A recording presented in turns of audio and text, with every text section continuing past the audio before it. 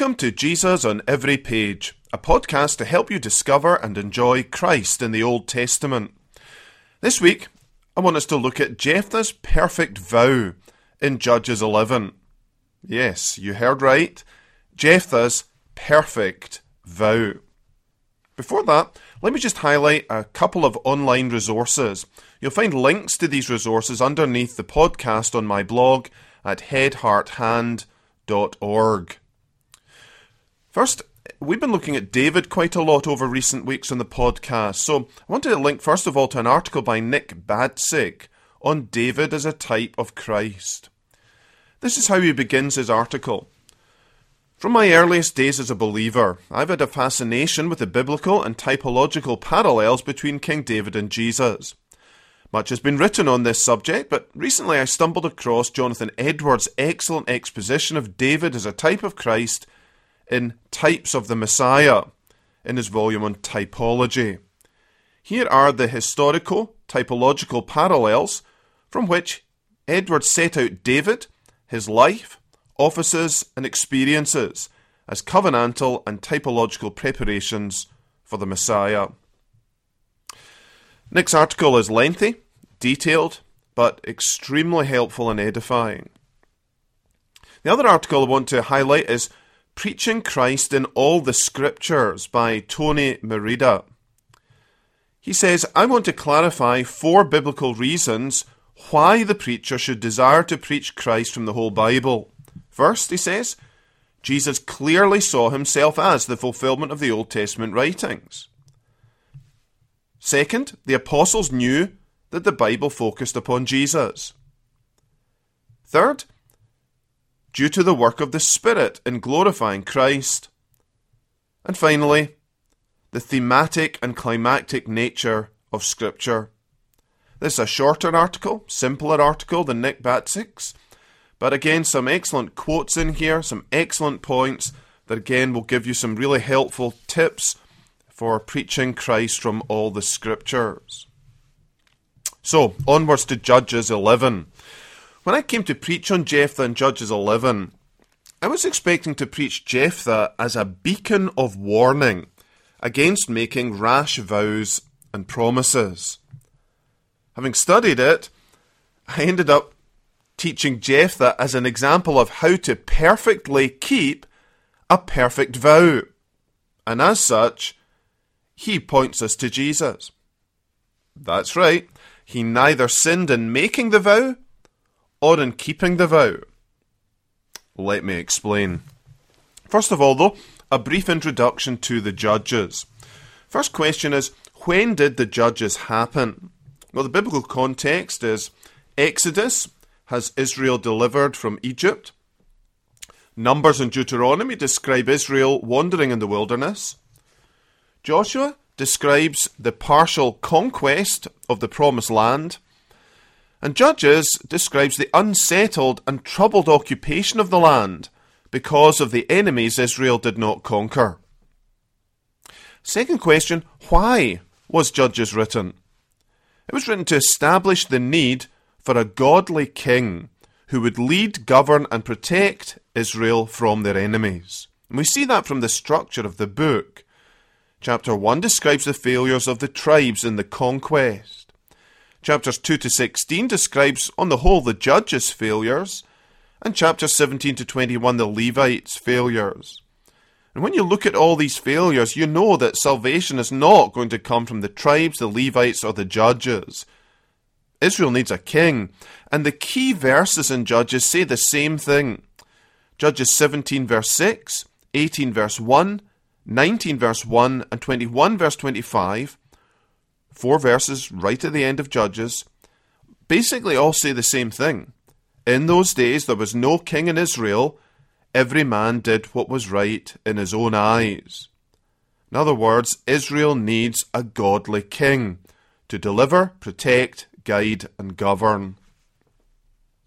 Third question, who were the judges? When we think of judges, we might think of sort of black-robed figures with law books behind them, with mallet in hand. That's not the kind of figure here. They were not judicial figures, but military figures. They were military deliverers. men and one woman who were chosen by God, raised up and equipped by God to effect a deliverance of Israel in a limited area of Israel. Fourth question, how do the judges point us to Jesus? Well, imagine you were a kid. Your dad told you were going to the airport in a few weeks. You had to meet someone off the plane that you'd never seen before, but you must recognise him. He's carrying $1 million, and you have to recognise him to get the money. Well, what would you say if you were a kid? You'd say, "Oh, Dad, describe him. Tell me all about this man."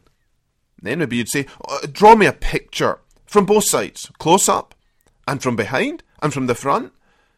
And then you would study and memorise these descriptions and pictures so that you can be sure to recognise him when he comes.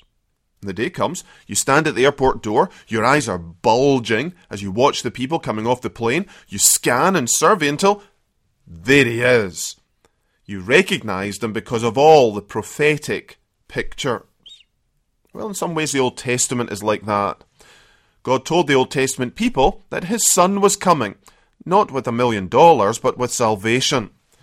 God gave them pictures of sacrifices, the tabernacle, different personalities. For example, Joseph, David, many prophets and priests, lots and lots of pictures from different perspectives so that when Jesus came, people would recognise him and say, "There he is." So when we're reading the Old Testament, when we're reading about judges, we're looking for pictures of the Lord Jesus Christ. He is the ultimate judge, the ultimate military conqueror and deliverer of his people. Jephthah and the others, they were just little sketches. We can therefore look at Jephthah and see how he saves like Jesus. God created Jephthah with this purpose in mind. God shaped and formed him so that he would be like Jesus. First of all, consider Jephthah's context. God's people are groaning under oppression. They're distressed and suffering at the hands of their enemies. Similarly, Jesus, his context, he came to a church that was bruised, failing, groaning, sitting in darkness. Second, consider Jephthah's conception. He was the son of a harlot, we're told, a strange woman. He had a questionable birth. It was a Canaanite harlot. He had a lowly and a humiliating birth. Jesus' conception was similar. He also had a questionable birth. Though it was pure and holy, it was questionable by many outside. Even Joseph was initially questioning and suspicious, and this all contributed to this lowly and humiliating start in life. Third, Jephthah's casting out. The sons of Gilead thrust him out and told him he would not inherit anything because of his harlot mother. Jephthah fled, cast out, rejected, and despised by men. Similarly, Jesus too was cast out at an early age, out of his own country even, and his life was one of being despised and rejected of men. Fourthly, Jephthah's courage. He was a mighty man of valour. That's a description also used of Gideon. Though cast out, Jephthah was defending Israel's borders, protecting God's people in little enclaves on the perimeter of Israel. Similarly, Jesus was a man of great courage. Even before he fought the greatest battle he would ever fight, he was fighting increasingly violent opposition and hostility, yet setting his face like a flint, doing battle where God had put him. Fifthly, Jephthah's companions. Some versions describe his companions as vain men or empty men, but this word is better translated as unimportant men. They were the nobodies. They were fellow rejects and outcasts. They weren't necessarily vain in the sense of being immoral. It was more just this, there was nothing to them. Just as David had attracted a band of nobodies in the cave of Adullam, so Jephthah attracted those who were disregarded by society, and he shaped them and formed them into a lethal fighting force. Similarly, Jesus' companions are not usually the high, the mighty, and the important, and yet he too shapes and forms them into a mighty army. Sixthly, Jephthah's character. No other judge used God's name as much as Jephthah. He was a God-centered man. Similarly, Jesus, of course, was more God-centered and had God's name on his lips more than any other man before him or since. Seventhly, Jephthah's compassion. What would you do if you were cast out? Then the ones who cast you out came to you to ask you for help. Well, Jephthah certainly challenged these men. He reminded them of their previous sins, similarly as Joseph did with his brothers.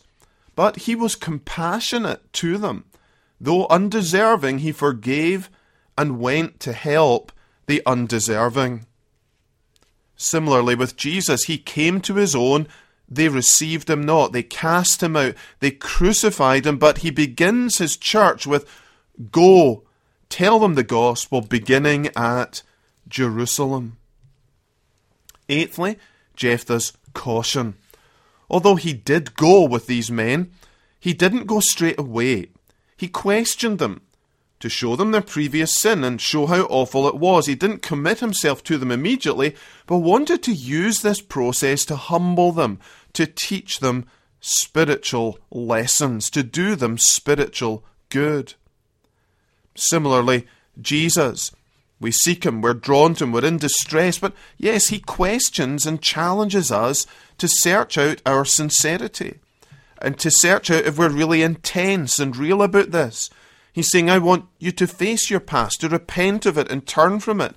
Have you counted the cost? I'm going to reign over all your life, for all your life. Ninthly, Jephthah's communion. We're told in verse 11 that he uttered all his words before the Lord in Mizpeh. The men were asking him to go perhaps to certain death. Could he trust them? Was this God's will? And so he poured out his heart before the Lord in communion with him in prayer. Similarly, with the Lord Jesus, how many times we read of him praying, of pouring his heart out to the Lord, of not taking a step without communing with his Father. 10th, Jephthah's conciliatory attitude, not just towards his own brethren who cast him out, but also towards the threatening king of Ammon.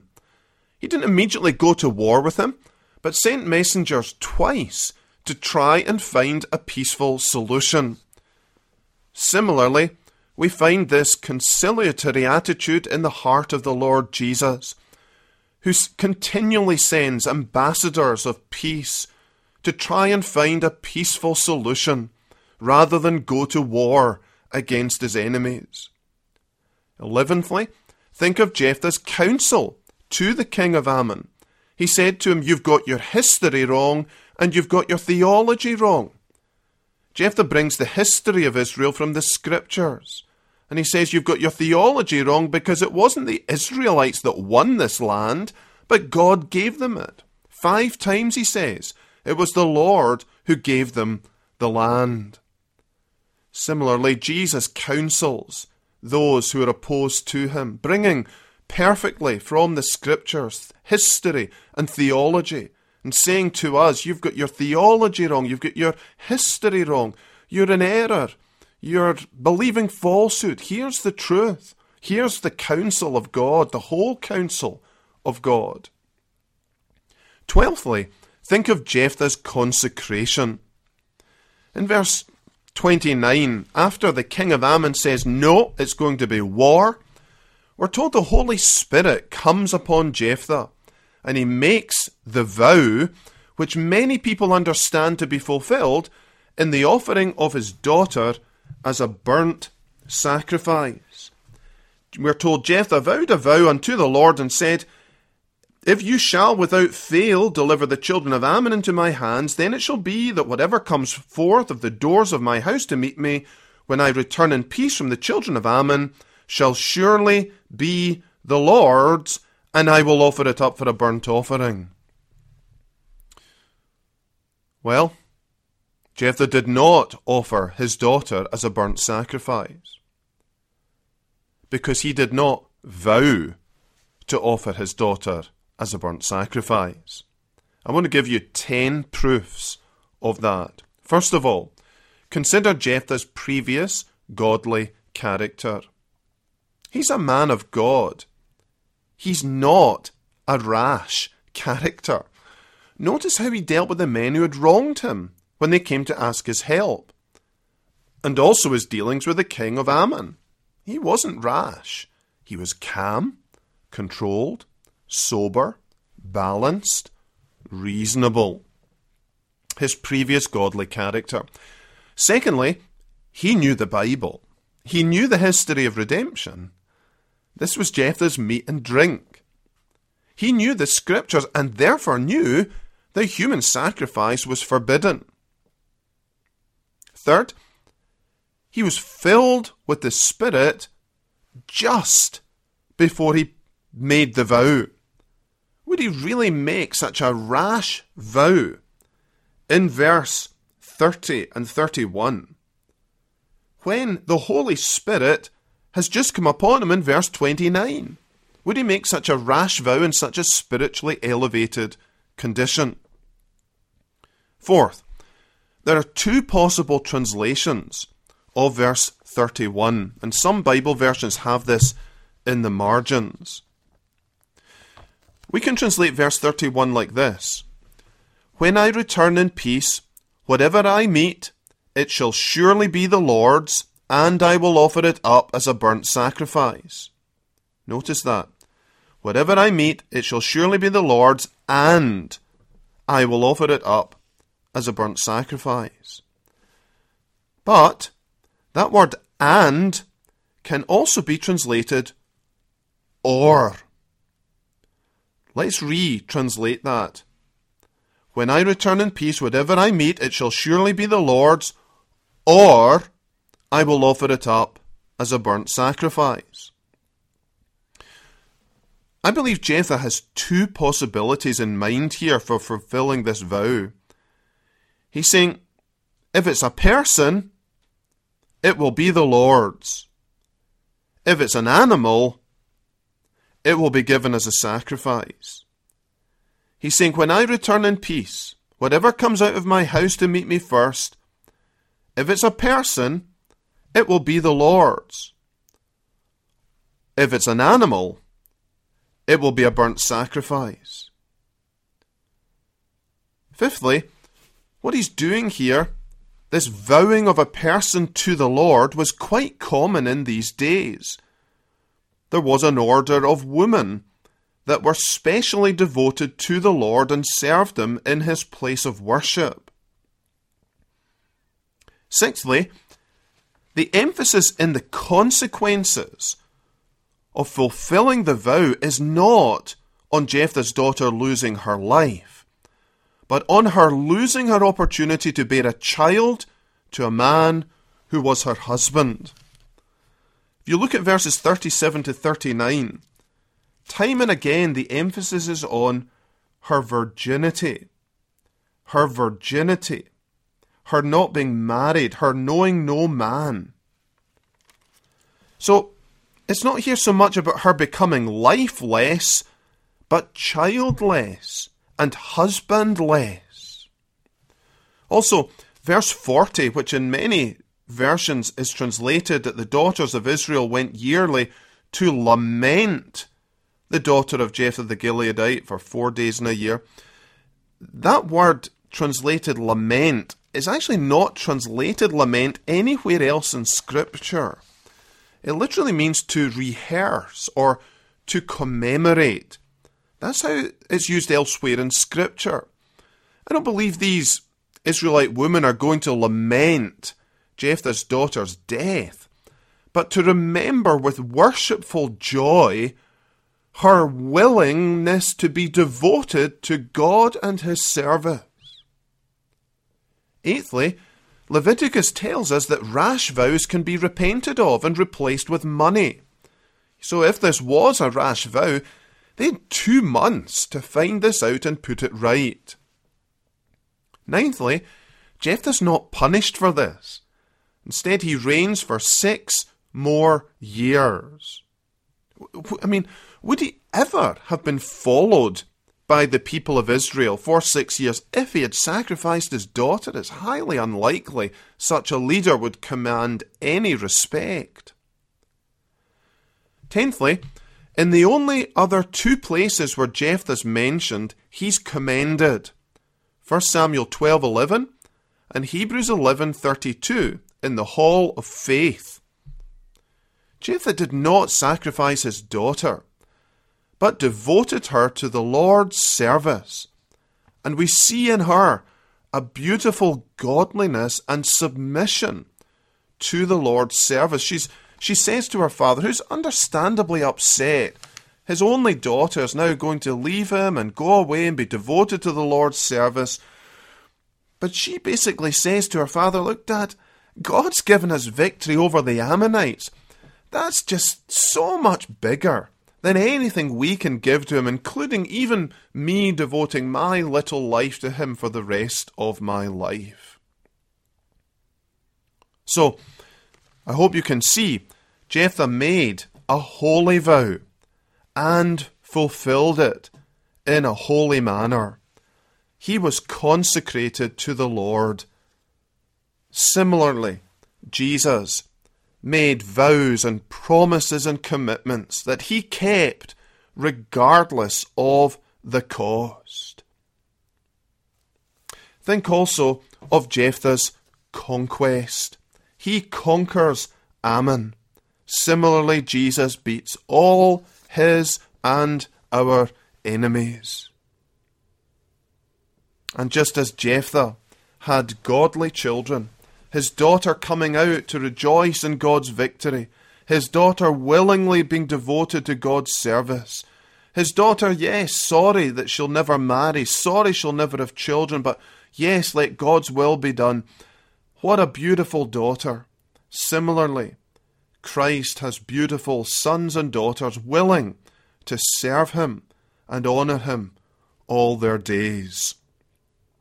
So, I hope you can see how God has designed the judges in general, and Jephthah in particular, to be a picture of the Lord Jesus Christ.